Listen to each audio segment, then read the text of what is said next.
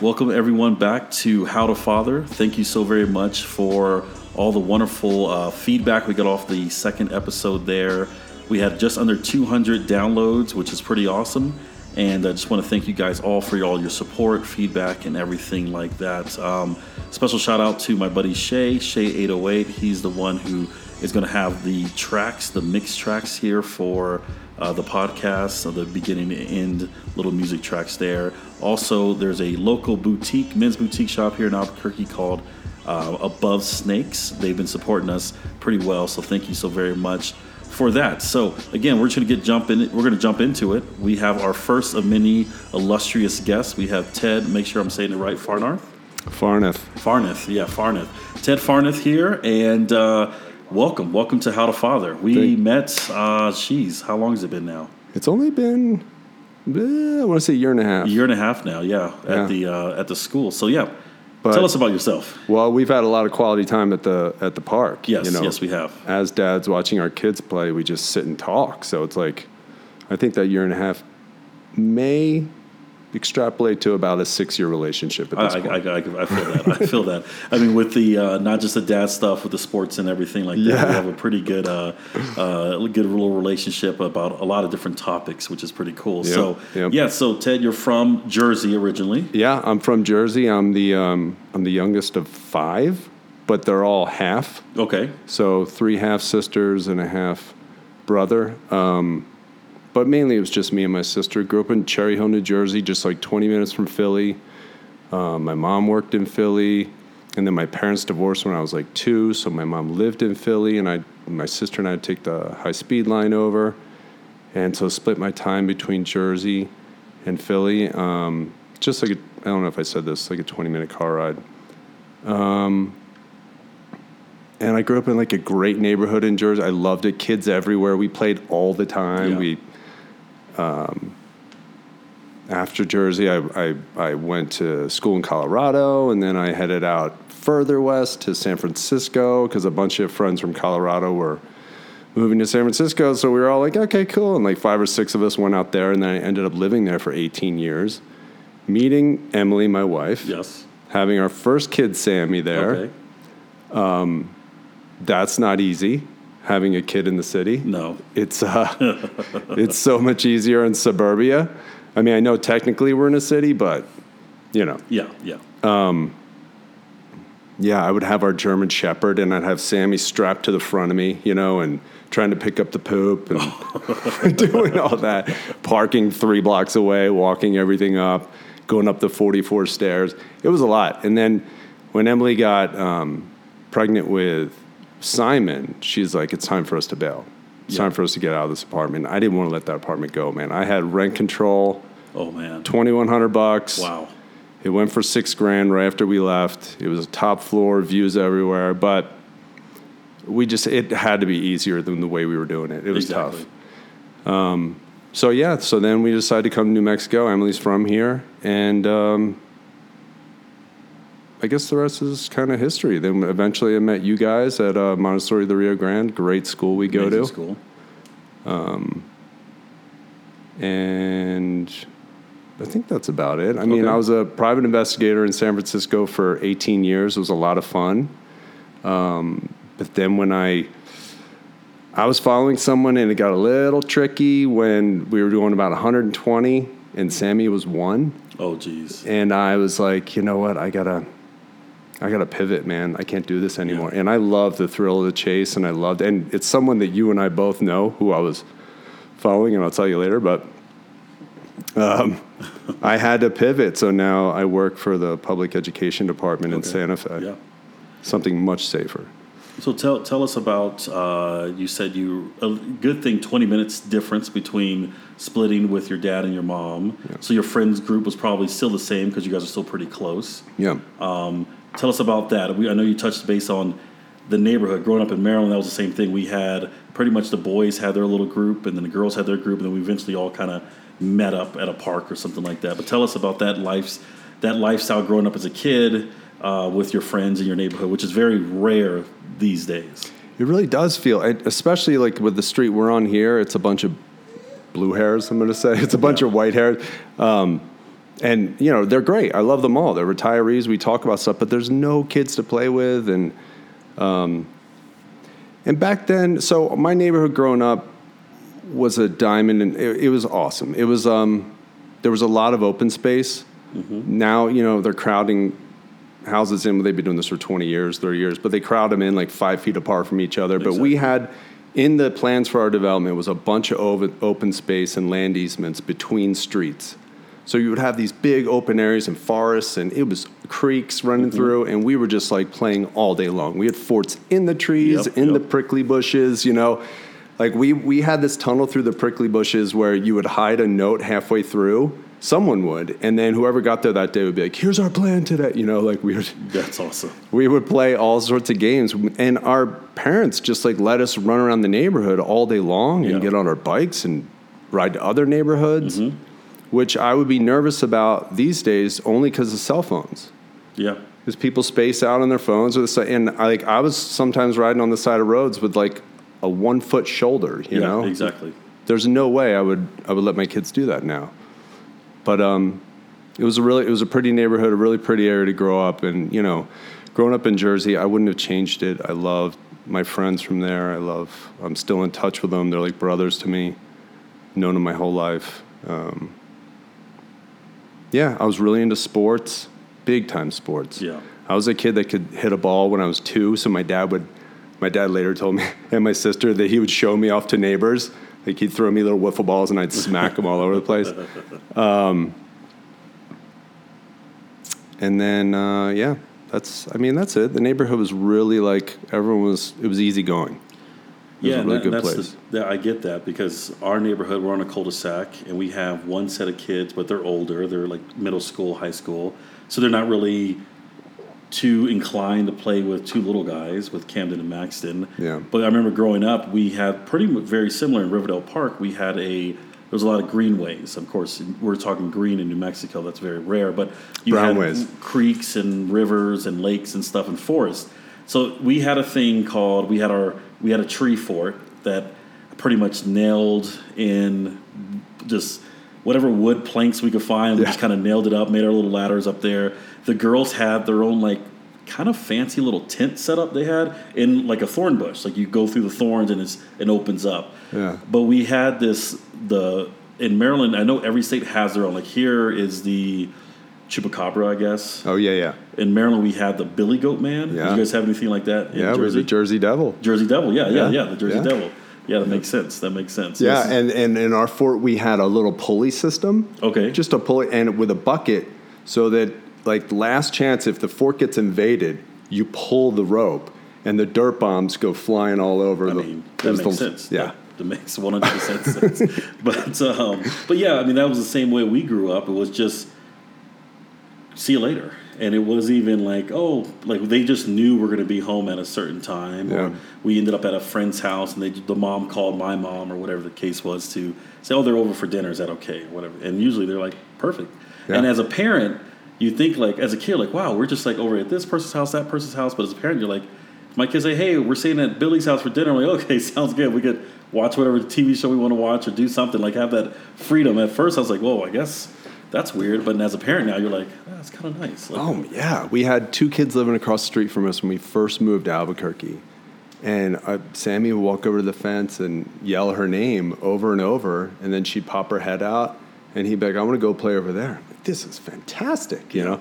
But, then they moved out and no kids around. So I think to find that, you gotta go find like new construction. Mm-hmm. You got to move into a place where the houses are 5 feet apart and everyone's jammed in there with kids everywhere. That's the bonus and the negative of it.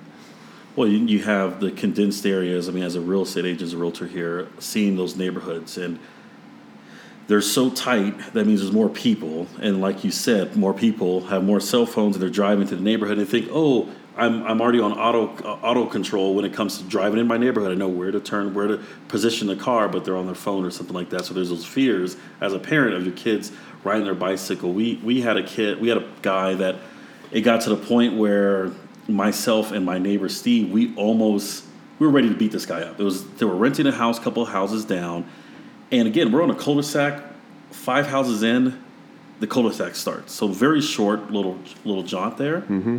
This guy would floor it every time he turned in there. And we're like, dude, there's kids out here. We put like the kids at play, please slow down signs. It got to the point where we finally went there and like, dude, if you don't slow down, it's not going to end well. Like, you need to like, if you want to race, he had like a Ford Escape, but it had a turbo. It's like a little SUV. I'm like, dude, like go to the drag strip or go out somewhere, and if you want to drive fast, but don't do it on a little residential street. So, but yeah, that's the that's the issue these days, because really, and a lot of people don't want kids.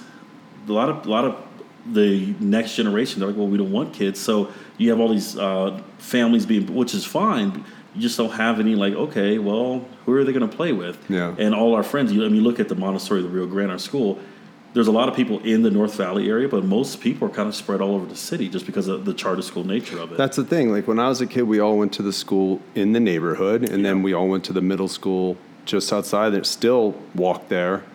And then we all went to the same high school. Like, my friends I've known since I was in kindergarten, second grade, third grade, and then others I met in seventh grade when we hit middle school. And I kind of wanted that for my kids. I wanted them to all grow up with the same kids. But, going to a charter school, we both know people that come from 45 minutes out. Oh, yeah. And there's several of them up in the mountains. And so where are they going to go when we hit fifth grade or sixth grade and our school's done? We're all going to go different places. Exactly. And it's going to be hard to keep the kids together. Well, we were just texting about that the other night. Right now, both our kiddos, this past year, were in the same class, the younger ones and the older ones. And Max is leaving kindergarten, headed to first grade, and then Cam is leaving the first to third grade, headed to fourth grade. And so we're like, well, we hope Max gets into the same class with Sammy, so we can at least keep that. But we have no control over that. But, of course, we do have control outside of the schooling. But that's still kind of, you don't want to force. I don't think there's never going to be an issue with their friendship, but you don't want to, like, oh, you have to play with them. Like, well, I got these new friends because I'm in a new class or whatever the case is. But then I'm freaking out because Cam is in fourth and then fifth, and then that's it. And then it's like... Then life gets real fast. Life gets real very fast in middle school. I mean, I was at the Isotopes game, and it was a middle school day, and I was like, good God, I don't need this right now. I don't need this anytime soon. It was rough. I was like... I go visit schools. That's part of my job, and I love visiting with the elementary levels, and I love visiting with the high school levels, but middle school teachers should get a pay bump over everyone else. I've long said that they should make more. It should be a bell curve. Like, middle school is at the top. If you're a middle school teacher, you make more than the rest. Well, I'm not sure if you heard this or might know, because you're part of, I guess, in a sense, in the realm of the education department. There's rumblings of a vacant lot close to MRGC that they want to purchase for a middle school. I don't know anything about it. I heard through the grapevine, and I'm trying to remember which. It was a PTA gal. Yeah. I'm trying to remember which one it was, because I don't know if I was dreaming it, but I remember I was at Target or somewhere, and I ran into, like, oh my gosh, like, well, Cam is going to this grade, so we're just talking. Like, yeah, there's a rumor that they're trying to buy a lot nearby for a middle school. It's like, because China built a hospital in like 2 weeks during COVID. Can we get those guys over here? Hey, Philly just fixed 95 in 2 weeks. Yeah. I was really surprised at that. So, I mean, that's hopefully, fingers crossed. Hopefully. I did hear something about that at our school, but I don't want to get into the inner workings of the pub, but they're not under my purview. I don't see exactly what they're doing. Fair enough. Yeah. So, talking about that, growing up in Philly and everything, and you mentioned your dad showing you off, hitting the wiffle ball and all that fun stuff. Tell me about that experience as, I know I talked in my last podcast, growing up as under a single mom. Of course, I had my uncles and stuff, but that split household, how was that? Even though you were close, did that do anything to your childhood to make it better, worse, or just kind of like this is how it was? Tell me more about that. So my dad moved to Collingswood. First, my mom moved to Philly. She was in Roxborough in Philly, and my dad took over our house. And then after, 8-9 years, she came back and won custody. And then, because she was an alcoholic, so then she went through it all. She was clean for a long time, and she came back and moved into our house. And then my dad moved to Collingswood. want to go see my dad a lot. I love my dad. He is a good guy. They were both great people. They just weren't great together. Yeah. It was, I had a bad childhood in that respect. When the two of them were together, they met on a blind date. Oh, wow. And they hit it off, but, sorry. They hit it off, but then they started, they just did not get along. They were like oil and water. And you know, that's something I'm willing to talk about, but I don't know if you want to keep it light. But no, this podcast is open and raw. We've all gone through stuff, so it's up to you, 100%. I think having them apart was better.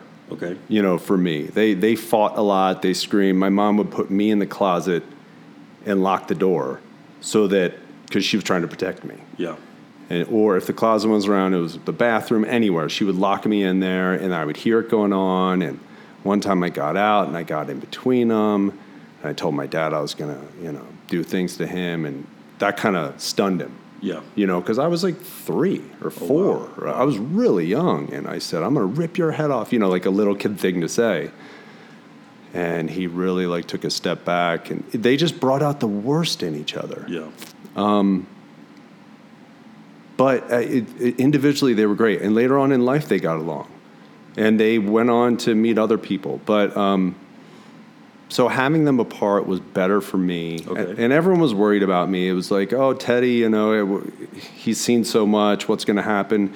And Emily, my wife, will point out to me, she'll be like, this feeling you're having, this reaction is a result of what you went through. Mm-hmm. And I've like seen therapists, and every therapist I see, we end up talking the shit, like shooting the shit and having a great time, but never getting into the problems. That's me.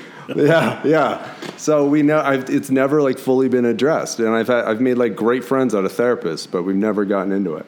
So yeah, having them apart was better for me. I saw my dad just be like 1 weekend a month maybe, and he wanted more, but I had friends and stuff. Yeah.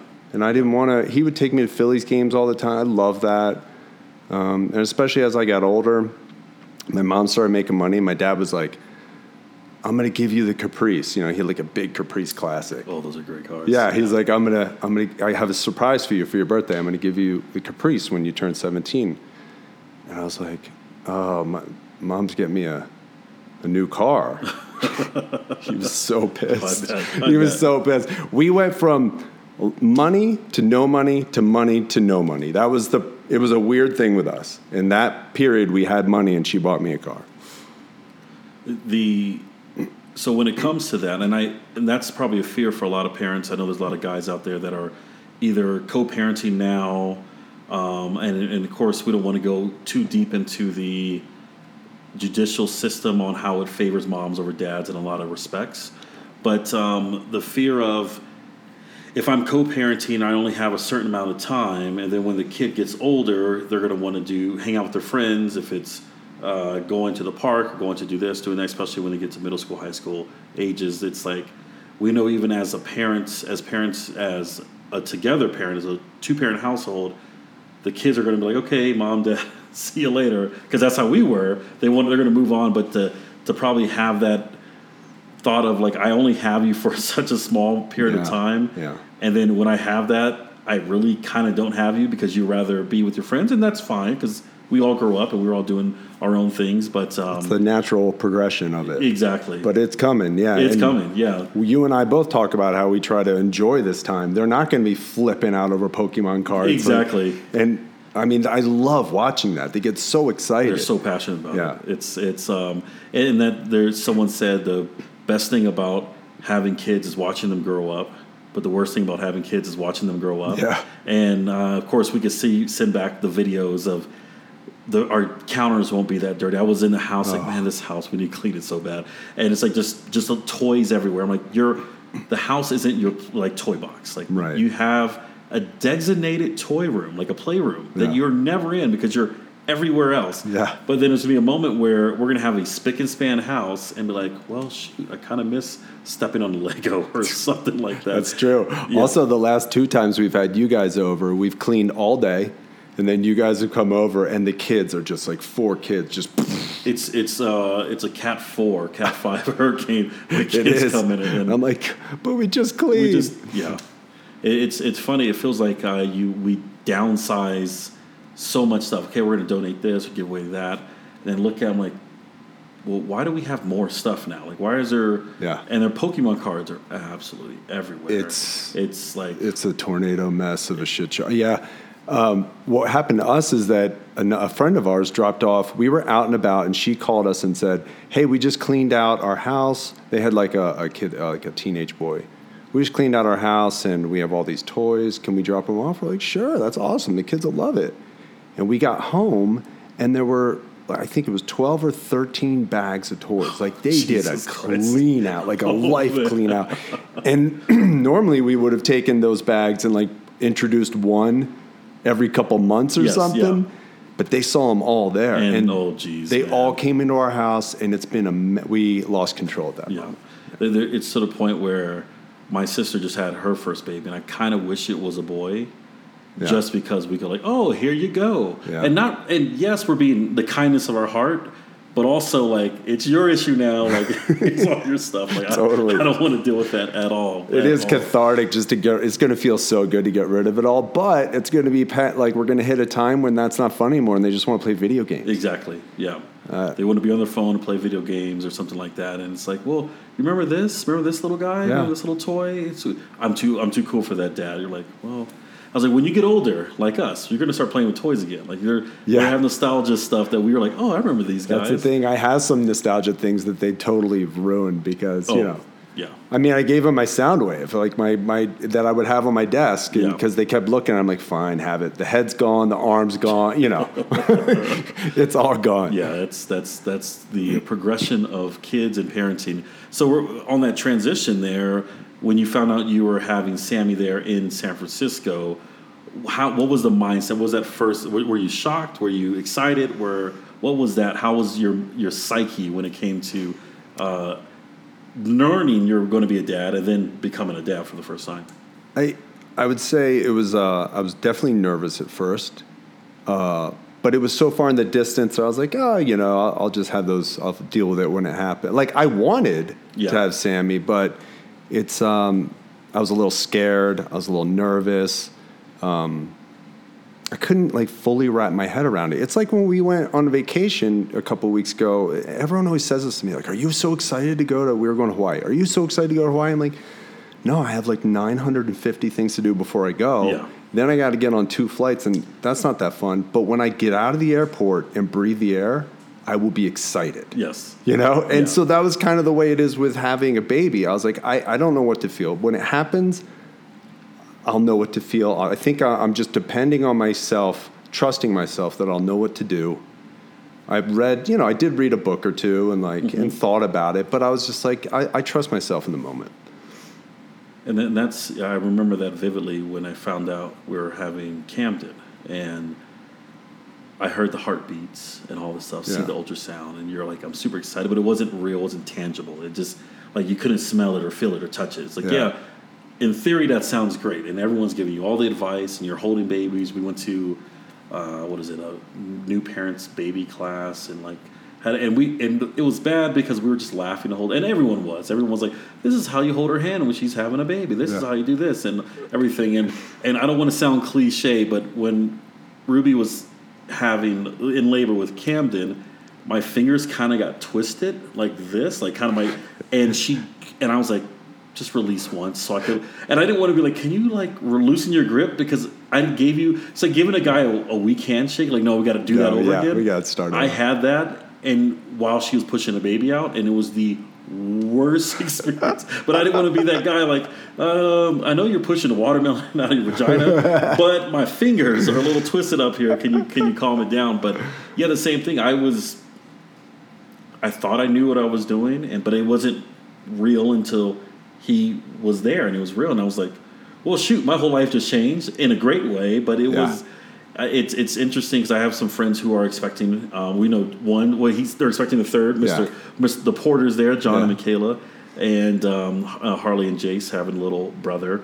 But it's that whole like excitement of, I don't know what the hell I'm doing, I guess I just love this thing. Like, and then you kind of, as a man, you're like, good thing I don't lactate because I don't have to worry about that side of it. I mean, I know how to change diapers and stuff. Like, I can figure all that stuff out. But when it comes to like the feeding, like maybe I could bottle feed, but I don't have to like attach it to my breast. So that's a good thing. So those weird thoughts were going in my head. Like, okay, not to say, oh, Ruby, you're got all the issue. You have the baby because you're doing this. But I remember that vividly of being scared shitless, really, at the end of the day. But then, like, it was kind of easy, like, in a way of, like, okay, I just got to, like, feed, clean, and, like, love this baby. Well, yeah, sure. When it's first around, babies aren't a lot of work when they're first around. Oh, they're great. They're barely moving. But to go back, those classes, those birthing classes, oh, my God. We had a blast in those. I mean, everyone's laughing because there's some positions you get in. Yeah, everyone's laughing. This is how we got here in the first place. Like, oh, we're doing this again. We go for twins.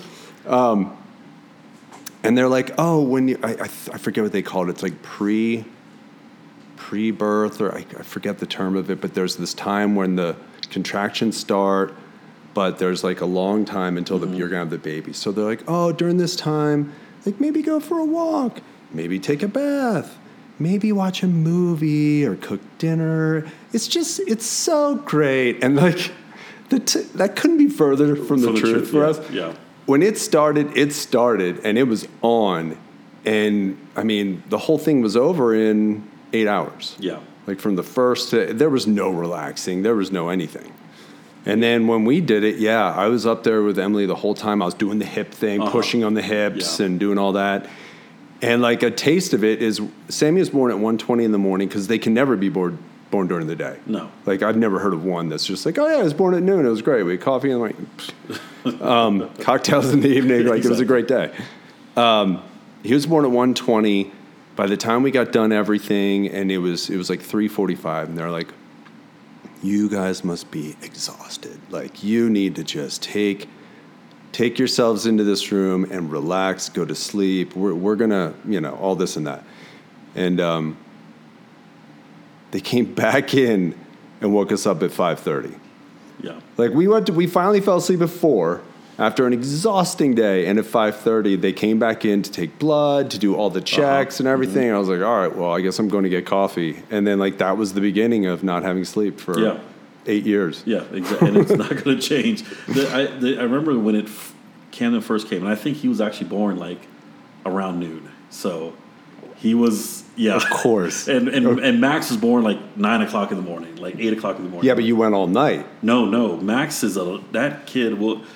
So Ruby, her water broke probably 6 o'clock that morning, 6:30, 6:45. And she's like, my water broke. It was September 1st. Like, no, we're not due till the 21st. Like, you just peed yourself. Like, I don't know. We're like, sure. Are you? She's like, no, my water broke. So I was like, go time. So I get Camden up. I call my mom, said, meet us at the hospital to get Camden. We roll in. And there's nothing better than no one on the freeway, and you have a person in labor, and you put your hazards on, and you're just gone. Dude, I've been dreaming that. We've all been dreaming that. Oh, it was so great. Since, like, a teenager. Like, oh, the night I have the baby, I'm going to like 110. They're not going to do anything. They're just going to escort me. That's what I was hoping. I never use Waze, but I put the Waze app on. Like, I was downloading the Waze app because they show you where the police cars are at. Yeah. And I kind of was like, oh, I'm going to fly by a cop, and I want him chasing me. And then when I get into the hospital, I'm like, you can't, like, and he's like, oh, okay. And it's like me and the cops. Like, no, he'll pull up beside you, and you'll just give him the signal, like, and he'll be like, give you the thumbs up, and then get in front of you, and go even faster. They should make, like the diplomat flags when they should make little, like, baby on the way flags just flapping right there in the front, so you can just go and just go. But so we showed up to UNMH, and Ruby was in the triage room, so we were just like, he's getting everything check on the baby. And she's like, I need my room. I'm like, oh, we're getting the room set up. Same thing. Yeah. It's okay, just relax. You're not quite there yet. She's like, I want my room. And she's getting crazy. So then a midwife and a nurse walks in, like, okay, let's go to your room. Nope, there's his head. Start pushing. And we got there. I mean, it was from the water break 2 hours later. And she's like, I want the laughing gas. And I was like, can I have some laughing gas too? Right. And they're like, well, it's in the room, but we can't make it to the room. She's like, it's part of my birthing plan. Because she just wanted to do because she had them both natural, but she felt like the laughing gas wouldn't be too invasive, but she wanted to laugh during it, like just have that like giggles take or whatever. the edge off or exactly. something. Yeah. And nope, Max plopped all right out like 8 o'clock in the morning, and there we go. Like, all right, who wants a breakfast sandwich or something like that? Well, ours was the same way, but I'm going to go back to the driving fast thing because I always dreamed of that. But we had Sammy in San Francisco. Oh, jeez. And there's a stop sign at every block. Mm-hmm. And so I'd be like, let's go, let's go. We're like in the car and getting ready to go. And I hit a bump. There's potholes everywhere. I hit a bump, and Emily was like, no, like slow down. So I'm doing like 22 to the stop sign, 22 to a stop sign. And we went across the city like 2 miles to UCSF or Kaiser. I forget where we were. And it was the slowest ride. And I was thinking to myself, like, man, I've been dreaming about this my whole life. And then also to go back with what you were talking about with having Maxton so quickly, that's what happened with our second, Simon. Emily was like, she had her first like little contraction, and he was born within an hour and a half. Yeah. On our bathroom floor. Like, we didn't have time to get there. Wow. And she did both of them without any meds. Yep. And I'm just like, this is incredible. What I'm winning, especially the first time. Oh, yes. Because the first time, a lot of things are stretching, and she's in pain, a ton of pain. And she got to the point where she actually said, like a couple hours in, I think I need the drugs. And luckily her mom was there, and her mom just laughed and said, sweetheart, you're past the hard part. Like, the ring of fire had already. Yeah, exactly. And she's like, oh, thank God. And she made it the rest of the way. I look at when Ruby had Camden, and I was there. Well, for both of them, of course, but with Camden, and it was longer. It was more. There was time because she's very quiet. She's not very vocal, and she was very quiet during the time. And even like the nurse was like, are you really like having a baby? Like, you're the most calm person like that's ready to have a baby. And she did the bouncy ball, and I'm sitting there, and then my mom was there, then her dad was there, and he was like, am I supposed to even be in here? It was kind of that awkward thing. Like, am I supposed to be in here? But she's like, stay up by my head. Yeah. She's like, just stay up here type of thing. And then she was able to, when she was doing the pushes, and she probably, like with Max, he just like shot out. He was like, I'm here, hey. At Camden, she probably pushed for about 20 minutes or so. Yeah. Max was like 3 pushes, and the dude was here. Yeah. And I'm sitting there with my poor fingers, getting just crumpled to death. And she finally I see her, and I remember it vividly because her foot kind of kicked out, and with that, like a nerve told, like her hand opened up, my hand opened up, and I switched hands real quick, and I had a good grip, and I was like, yes, now I feel like I can help you. Now I'm like, we're in this together. I have my strength and your strength, and my fingers were like twisted and broken, dislocated on the other, my right hand. But when she had them, and I remember like I could hear her voice, like my baby, my baby, my baby. She just kept kissing him on the forehead, kissing him on the head. And I'm sitting there crying like a baby, as always. Yeah. I mean, everything makes me cry now when it comes to kids. And then like, okay, sounds good, Dad. Hold him for a second. And I took my shirt off, and I was holding him. Like, all right, thank you. And then they're like, we got to do our stuff. And they took him away. I'm like, wait, hold on a second. What's going on here? Like what? And it felt like it was like we didn't like really have Camden until like that night. Like it was like, okay, now he could be in the room. He had a little jaundice, so they were doing some making testing, make sure everything was okay. Yeah. Then he was born in December, so we had to stay just because the flu was a pretty big outbreak at that time or something like that. But it felt like they had him more than we did. Yeah, they hit a secret button somewhere because there was only the doctor, a couple, and like there were like 3 people there. I don't know who was a doctor, who was a nurse, to be honest. There were like 3 people there, and then all of a sudden I see people walking in, they're gloving up. Yep. And they're all like getting ready. They're all just like talking. And I'm like, what? No one left the room. Someone hit a button like under somewhere because now there's 8 people in here. And I guess like they knew that he had the meconium or whatever that's called. And so when he came out, they rushed him to the next person, the next person, the next person. They were all doing these things to get the poo water out of his lungs, essentially, I think. Yeah. And then that was the like... most, because they're like, you're jaundice, and I'm like Googling what, like he's gonna be yellow, and I'm like, he's a yellow baby, is this and that, and it was nerve wracking. But then it realized, okay, calm down, And I remember, was it my friend Nathan? He said, you got over the hard part. And then I remember looking at all the nurses, and they kind of looked back like, oh, no. No, and they're like, do you have kids? And he was like, oh, no. It's like, no. My sister just had her baby, and the third day of them being home, she said, I was like, how's everything? How's it being home, etc.? Like, let us know when we come by. We want you to settle and get relaxed. We're just trying to find a good routine. I think we're on it, and I just lost it. I was like, the word routine means absolutely nothing for the rest of your life. Like, I mean, there will be sort of something when they pick a nap schedule. Yes. But yeah, if they pick a nap. Right. Right. They'll go with the 3 naps at first, then the 2, then the 1.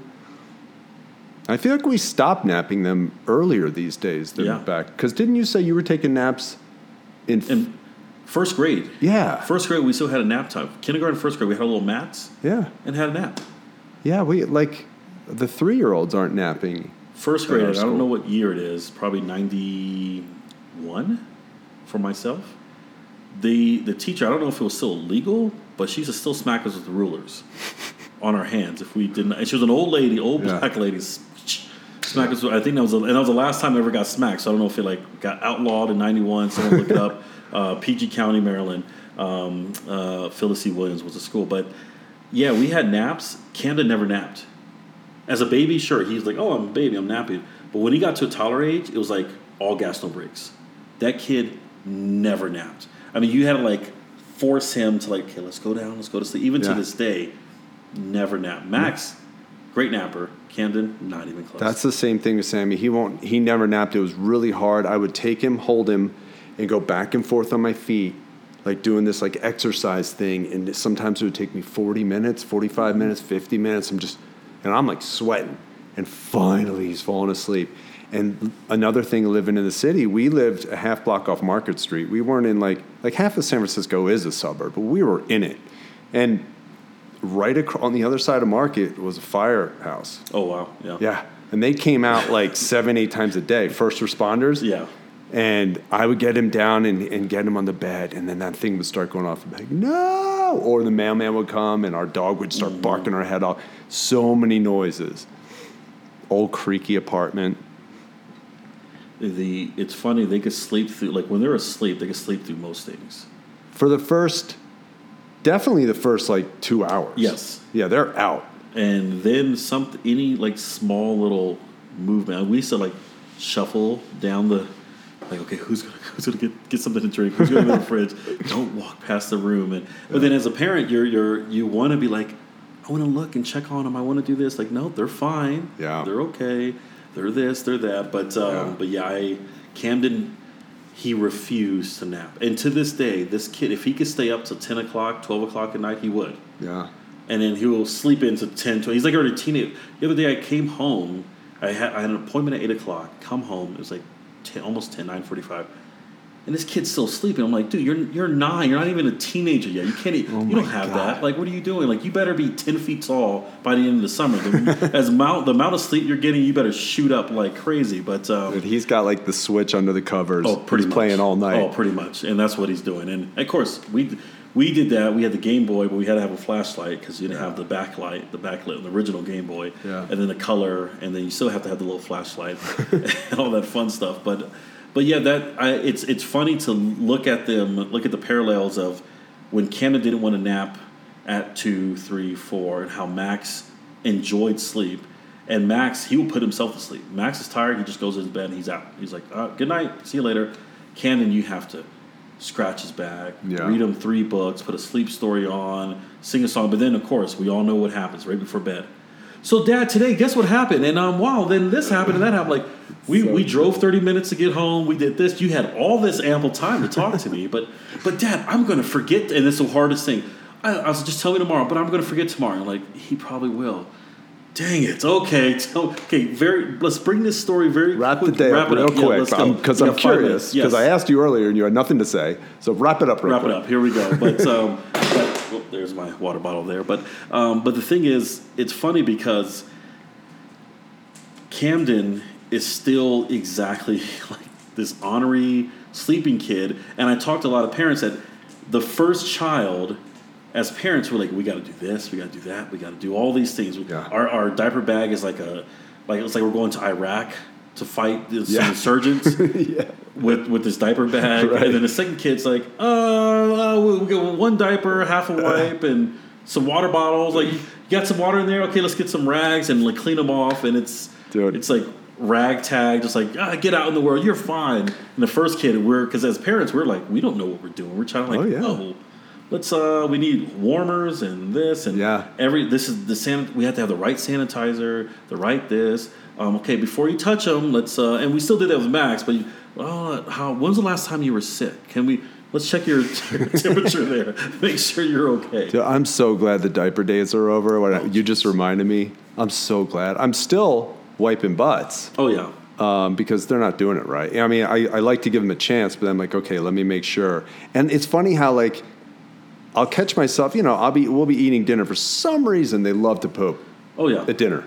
And we'll be eating dinner, like, Dad, I got to poop. They're out of the room, gone. And then I'm still eating out here, like, I'm done. And it doesn't even faze me to get up from my meal, go wipe their butt, come back and finish my dinner. Yeah.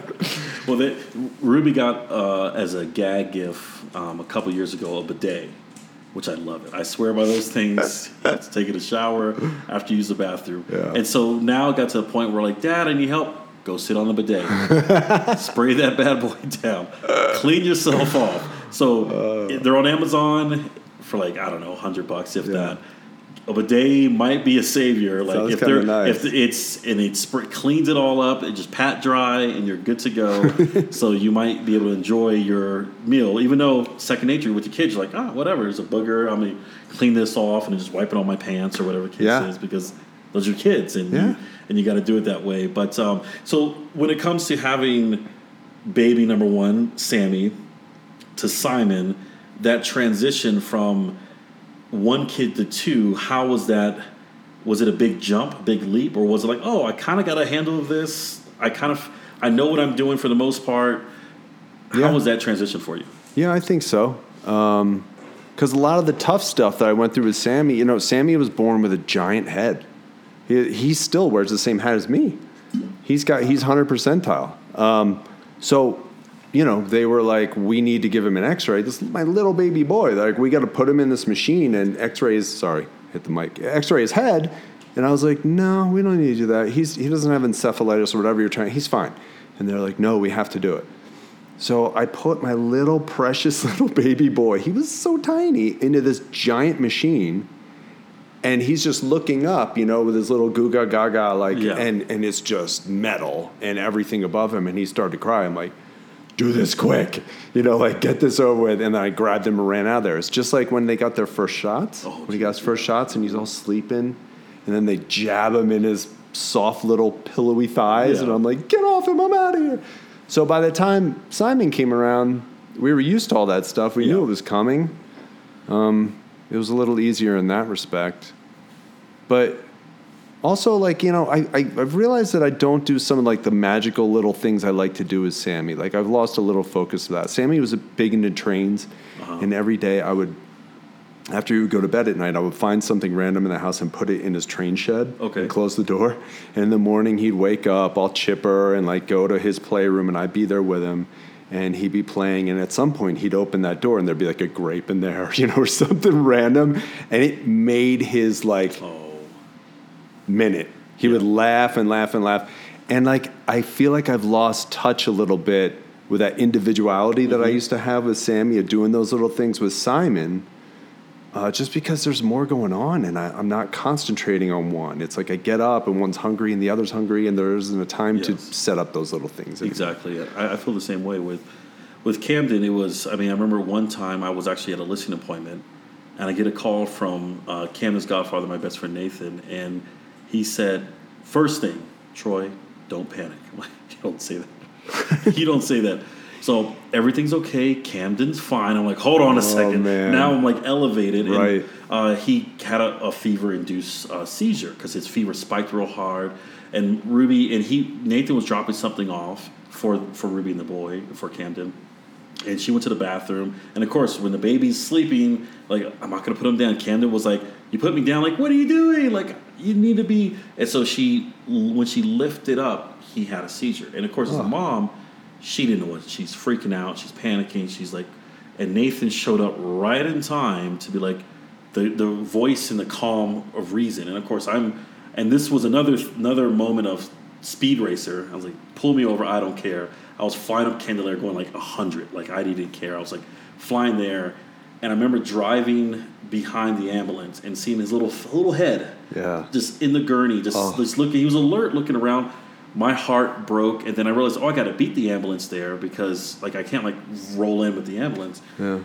And it was difficult. It was hard. But then when Max was like, he never really had any like incident like that. But when he was hurt, I'm like, your brother went to the hospital. You're fine. Like, not like put some dirt on it, but it was we were already, like you said, past the toughness, the tough parts of being a parent. And it's again the same thing. Camden and I, we had like routines with singing and routines with like little instruments and dancing. And then it was like trying to like implement what I did with Camden with Max, and Max was like, what? What is this? And then Camden was like, I'm too cool for it now. Like, I'm too cool. Like, what do you mean? Like, we're not going to sing that song anymore. Then I started slowly kind of doing things with Max, but then I realized, well, then I'm kind of isolating Camden if I'm doing this, that, and sure, like, Ruby could do that, but then I had something with, so then I was trying to like implement all three, and then like, I don't like that song, or I don't like that, or I'm into this and he's into that. So I get what you're saying on the it's a tough dance. Yeah, it's a tough dance. Yeah, it is. And that was one of the things I learned, because I would usually if I was somewhere and I saw like a little train or something, I'd pick it up for Sammy.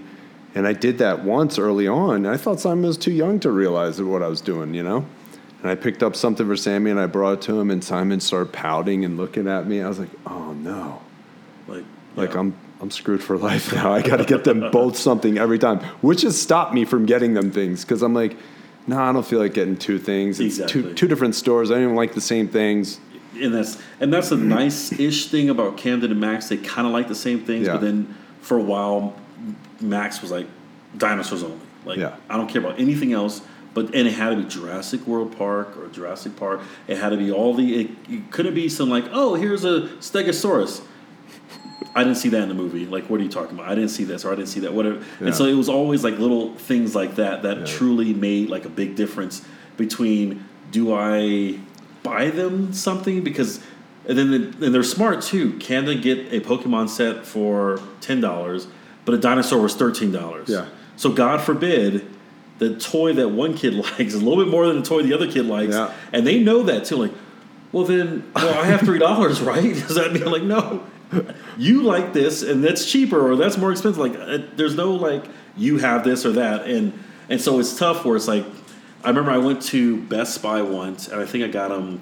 Camden had like a little pop, or Max got like a little pop dinosaur or something, and it was like $8. And then Camden got a Pokemon card, which was $5. Yeah. And so I was like, oh, here's dinosaurs, here's Pokemon cards, and then Camden looked at the receipt. He saw the receipt in the bag, and at that moment, I was like, just email me a receipt. You're not getting it in my emails, because he saw that and was like, oh shoot, like that's not fair. That's right. He got something that he likes. Yes, I do like this, but there's some change here, and so he got, which is, I'm happy that he's thinking that way. But it's like, well, Dad, then that means I have $2.13. Yeah, he's using the noodle to figure it out. Jesus Christ! Come on now. Right now they're into Transformers, and I'm like, well, Emily, I want to get them these Transformers. She's like, they have enough Transformers. I'm like, you don't understand. You don't understand. The Transformer window is a short window, and they're not going to want to play with these in a year, and I'm going to wish that they had these Transformers, because there's some really sweet ones that they have these, like, because now there isn't just one Bumblebee. Yeah. There's 35 Bumblebees, and I finally figured it out, because they all look different, and they'll make a Bumblebee airplane, a helicopter, a boat. I'm like, what is going? It's like, so I want to jump on things, but I don't want to overdo it, because I know it's fleeting. Yes. Because the dinosaur thing was like a hot minute. It was like a good 2 or 3 months where it was nothing but dinosaurs. So. Well, I think I've seen some at your house, the Brooder trucks. Yeah.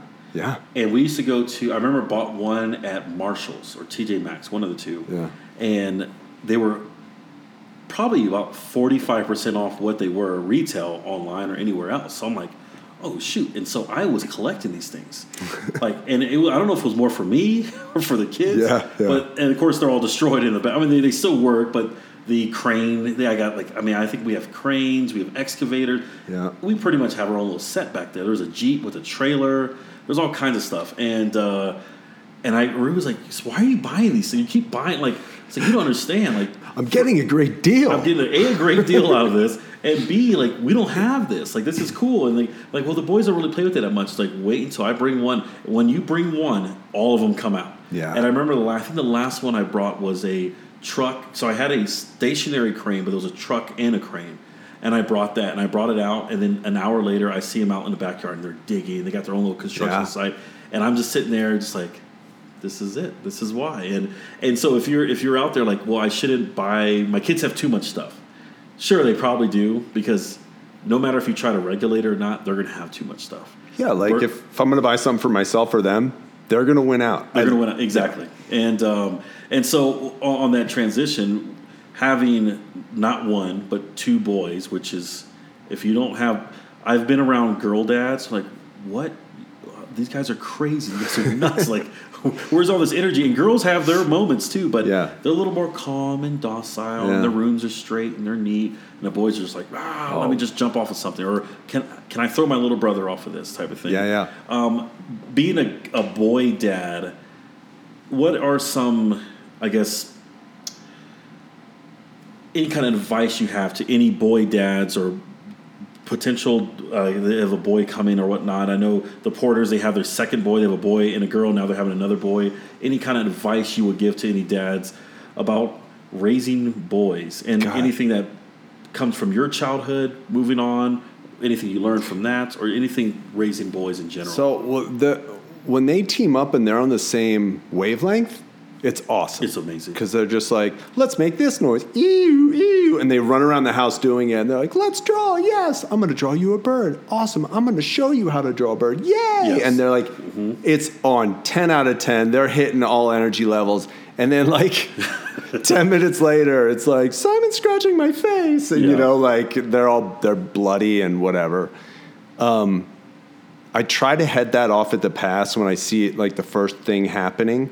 And to get, for instance, Simon's 4, to get his attention, all I have to do, and this is a great little tidbit of information, is I line something up. Because as kids, we love to line stuff up. Exactly. I'll start a 5-car line. Yes. And then I'll leave 6 more off scattered. I'm like, Simon, look. And he's like, huh? Dude, he's gone. Yeah. He is so into the line. Yes. And then he does the line, and I'm like, wait, but you didn't do it end to end? He's like, no. And then he starts thinking about that. Yeah. And then I'm like, well, we have more cars. And he will spend 20 minutes on this line, just making a line. Now they're apart. Now they're I can bring things back to stasis. Because, Emily goes out of work once a month, out of town for work, and she's gone for 3 or 4 days. And there's moments where I just need to control it. But it's also having 2 boys, I don't know, it's great to see and hear the qualities we teach in them have an effect. We'll teach stuff to them, and last night Sammy was going to bed and he's telling me as he's going to sleep all these scary things. I'm like, why are you talking about these before bed? He's like, because mommy said if I get them out, then they won't stay in my head. And I was like, oh, okay, that makes sense. Go ahead. Tell them to me. Yeah. And he's telling me all these twisted things, and now they're out in the air, and they're not stuck in his head anymore. And he went to sleep and didn't have nightmares. That's good. You know what I mean? God, because Sammy, so I told you this story, I think, but my little 8-year-old is very emotional, and sorry if I'm taking us off track. No, you're fine. This is on track. And he's very emotional, and he'll, when we're out of the room, he'll be like, Mommy? She's like, we're right here.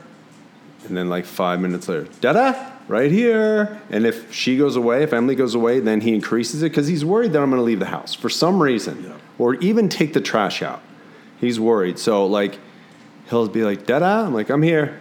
Like, Dada. I'm like, Sammy, I'm here. And if he doesn't hear me, that third one hits a level where the cortisone shoots him up in my head. He's like, Dada. And like he jumps up. I'm like, Sammy, I'm right here. Calm down.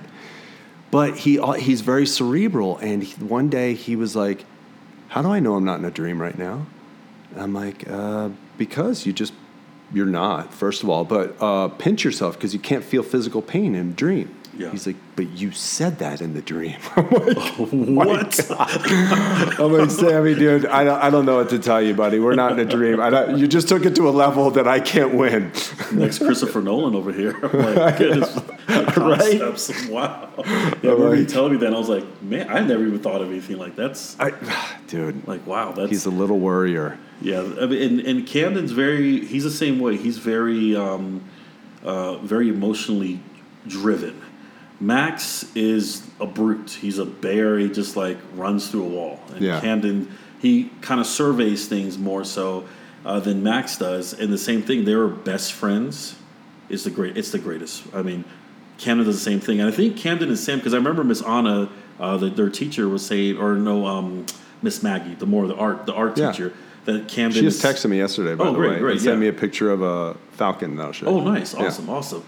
And that's another cool thing about that school. It's like they're so invested in the kids. But we were at Savoy. Her husband works at Savoy. And Camden was showing Max how to draw something. I don't know if it was a dinosaur or something. So just step by step. Do a loop and then do a line and do this. Yeah. And she said, oh, my gosh, Camden and Sammy just go around the class, teach the kids how to draw stuff. And I'm like, that's super cool. Yeah. But then I was like, but if you saw them 5 minutes earlier in the car, these two hated each other. They were at each other's throat, like hitting, like poking, hitting, and stuff like that. And when they are in that zone of like, we love each other, we're brothers. We're brothers, and you're annoying me, and I'm going to fight you. And it's funny because Max usually gets the best out of Camden because Max is the bear, and Camden's a little more emotional, and Camden can handle his own. But when Max hits him, it's like the world ended and all this other stuff. But was Max a COVID baby? He wasn't. No. What? No, he was 2016 was when he was born. Camden was 2013, Max was 2016. Okay. Oh, wow. It doesn't feel like there's such a big difference between our little ones. Because Simon was 2019, so, when he was aware of things, it was COVID. Yeah. And there was, like, I quit my job. Emily worked because she can work from home. So I had them, and Sammy was into building these elaborate train sets. And Simon was like 1.5. He just wanted to go in there, crawl through it, and destroy the whole thing. Yeah, Godzilla. Yeah. So we got a fence. We ordered a fence, and I put it in the middle of the room. And I was jumping from side to side playing with him, every day for like a year? It just seemed like it went on forever. Yeah. But the first time they played together, oh my God. Emily was like, wait, Ted. Like we heard them talking and like actually like exchanging a toy and playing together. Oh, man, we popped the champagne. Yeah. We did, like, the arm curl toast. Exactly. Dancing. Together, yeah. Play the first dance song again.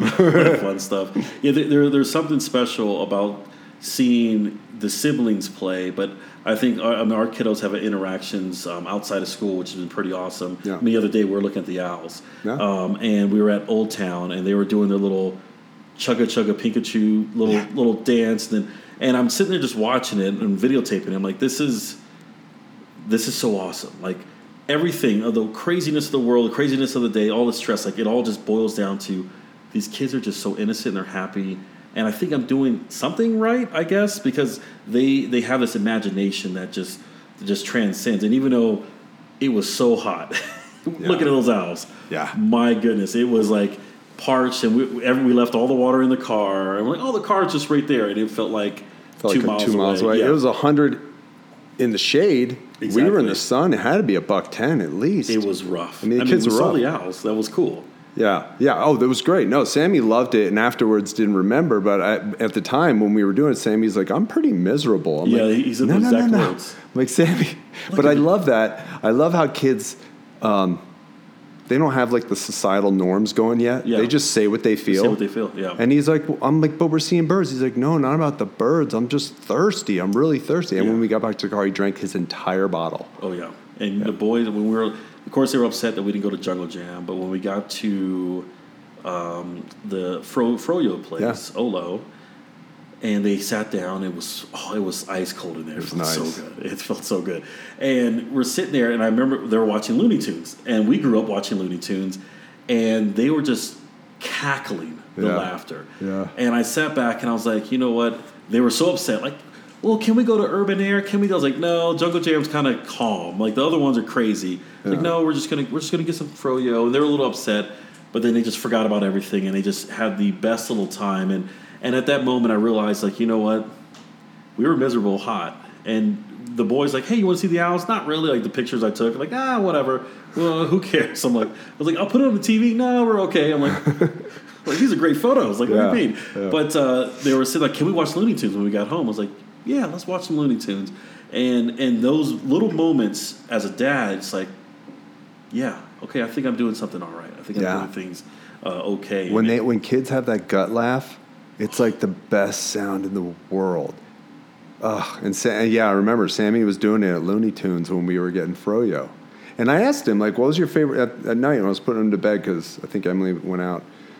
I was like, what was your favorite thing about today? I thought it was going to be the birds, the froyo.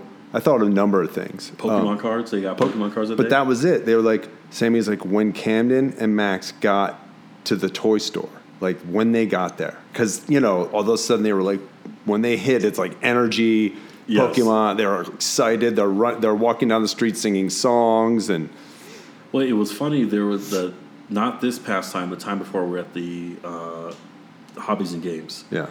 And they were saying something about a first edition, whatever, I don't know.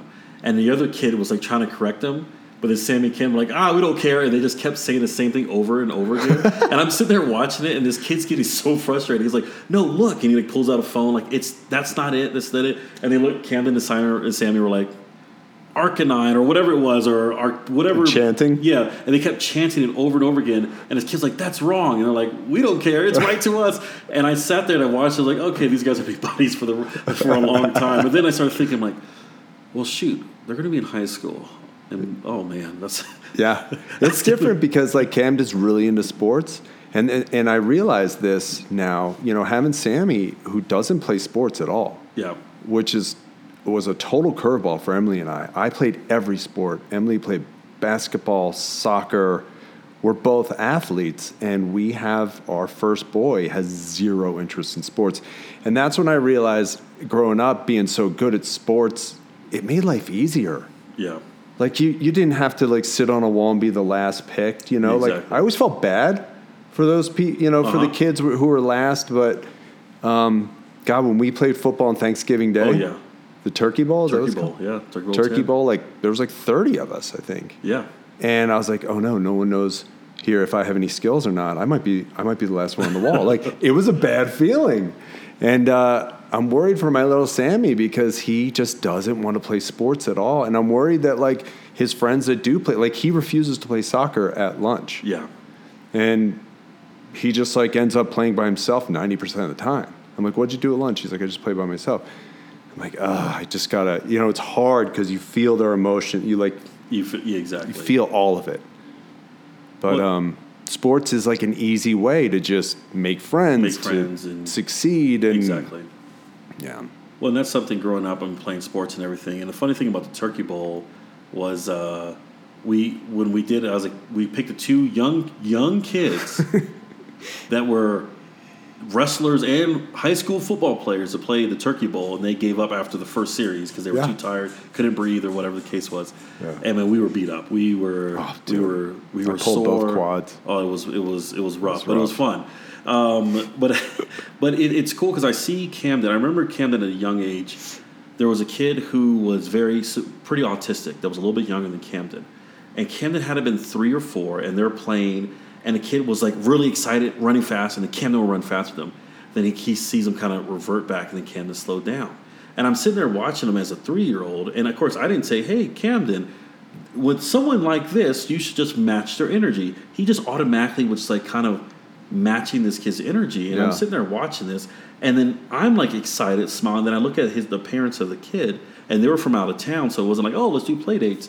And I just see the tears in their eyes because as a parent, like you said, you feel every emotion. And most kids that are either hyper this or hyper that a lot of kids either don't gravitate to it, or if they're playing sports and they're like, okay, you're not a sports player, fine, we'll just play our sports. And you feel all those emotions, because Max, I think he just plays it just because Camden plays. But at the end of the day, he'd rather just like do his own little thing. Yeah.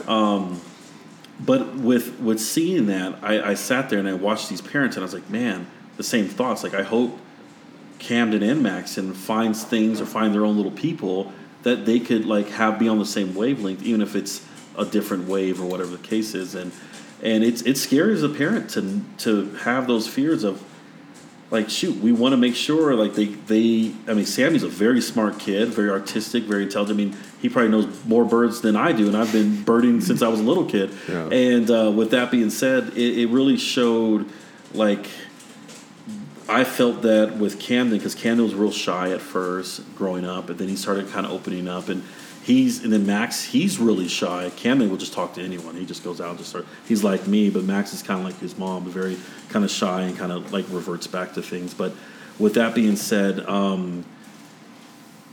do you feel that with friends that are growing up now, that with the divide of sports and non-sports, that might put a separation in some of the kids? I think so, and I hope it doesn't. I hope that, like, you know, you can have your sports friends, and you can have your friends that you do other things with, you know, your artistic things, or sit and play video games with eventually. Or I think there's room for more than just... I'm trying to think if I mean, most of my friends were sports friends, but we had a bunch of kids that didn't play sports and still hung around with us. Yeah. So hopefully both can exist. But yeah, it makes me worry, because Sammy has zero interest in sports. And like, I don't know any other boy that we all know between our families and all in our classrooms that is just totally not into sports. Yeah. And I remember having a couple friends that were very just, they kind of did their own thing. They were either into comics or whatnot. And they, of course, when you get older, your body gets a little more athletic. You might not be skilled wise, but you could throw a ball, or you could shoot a hoop, or whatever the case is. You could do things that like, okay, I could do. I have more ability to do some of these things. Maybe I might not be a star, but I have more ability. So I think that kind of grew into it. But I'm kind of happy that Camden is still very artistic, and kind of with the Pokemon and with the video that's what games. Him and Sammy do. They make comics together. They make the little comics, and so I feel that Camden has a good balance, where when I see him with his sports buddies, that he's like on, like he's just goes. And then when he's like with Sammy, and they're just like focused, like, get out of the room, we're doing our comics, or we're doing this. Yeah. You can see that he has that quick transition that's really good. But when it comes to we could talk stories all day long about fatherhood and everything like that. What are some lessons that you've learned as a dad to this point that you feel like, okay, if you're a new father or you're a continuing father or whatnot, these are some of the key points that I would say 3 key points. And I know if I'm either putting you on the spot or if you have it written down already, but 3 key points that says, this is how fathering has affected my life, or how I can be better as a dad moving forward, or anything like that. Well, you told me that you're going to ask me for any dad lessons or advice, so I wrote some down, and I can go through them pretty quickly. But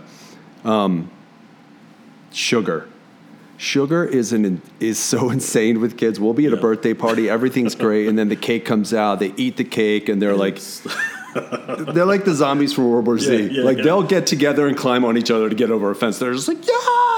And then they crash so hard, and they get so angry, and it's like, oh my God, man, we gotta chill on the sugar. And we say that every time in the next birthday party. We can't stop it. Exactly. But it really does mess them up. Yeah.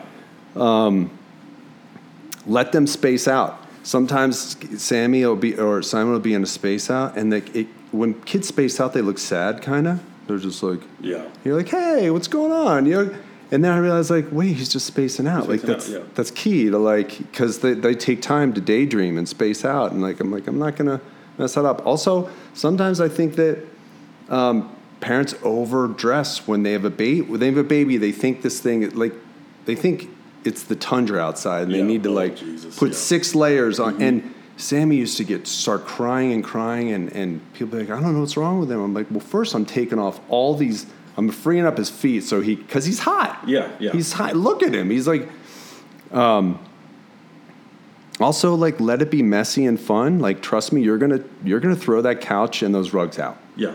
It's just not gonna be neat. I mean, like when we were first having you guys over, we were like, we kept putting it off. We kept putting off having people over, and then we're like, you know what? Their parents do it. Screw it. Yeah. Just come over. You're gonna see. It's just a mess. Like no matter if we cleaned it an hour ago, it's gonna start being a mess again.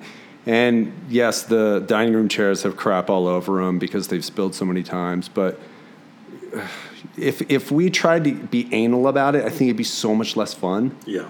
And just let them get messy. We water our property every 2 weeks. We flood it. Yeah. And we let them walk back there and get, covered in mud.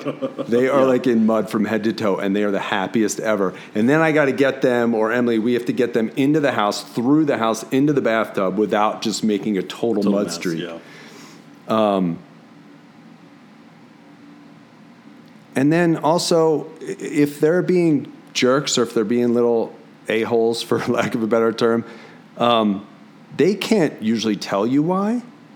Like, that's when instead of reacting, like, you need to think back. Like, oh, we just had this happen today. We just had it happen last night. Like, and Sammy's mad about something. He's been mad since yesterday afternoon. He's mad, and he's teasing Simon, I'm like, Sammy, what's going on? Yeah. He's like, nothing. Like, wants to push me away.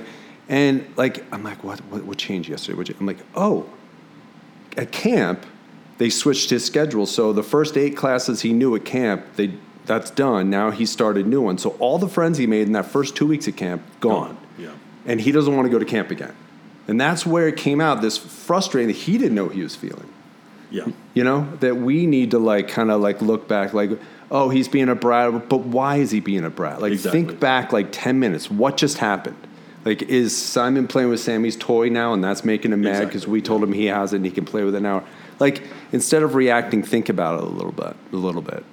I guess that's it. Okay. Well, those are all solid points. I mean, you look at, they're humans and they can't express things as we can express. I mean, we get frustrated with our spouses sometimes, like, just say it, say what's going on. Yeah. And, but then that's an adult who their cognitive capacity is a whole lot larger than a little guy or little gal.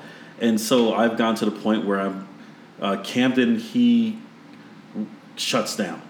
Max will tell you how he feels in his own little way, and I'm just like, just say it, buddy. Just like, and then I start getting frustrated. And I realize if I get frustrated, that's not going to help anything at all. No, and dude, we're not perfect. I get frustrated.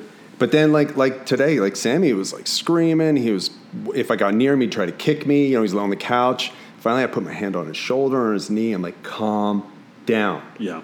In his words, what I did was I picked him up, threw him on the couch, and scratched him, he said, and yelled at him. I'm like, Sammy, I did not do that. Please don't tell people that. And then Emily come running. Please don't tell. Yeah. Well, the same thing, it's funny with Camden. I was like, come on, buddy, let's go. You're not listening. And I will get his arm, and I'll pull him.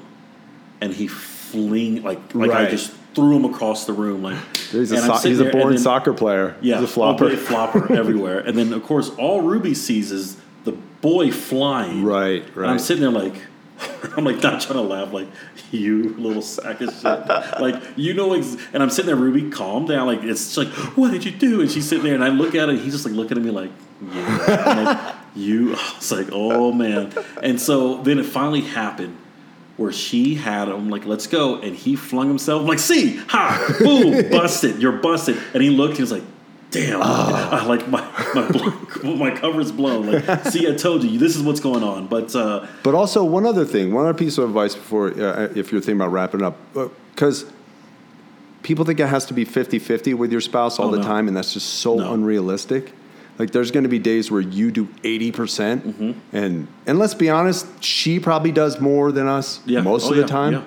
But, like, we'll have that one day where we do a ton, and we're like, no, this is my time now. I just did like 60% of this day.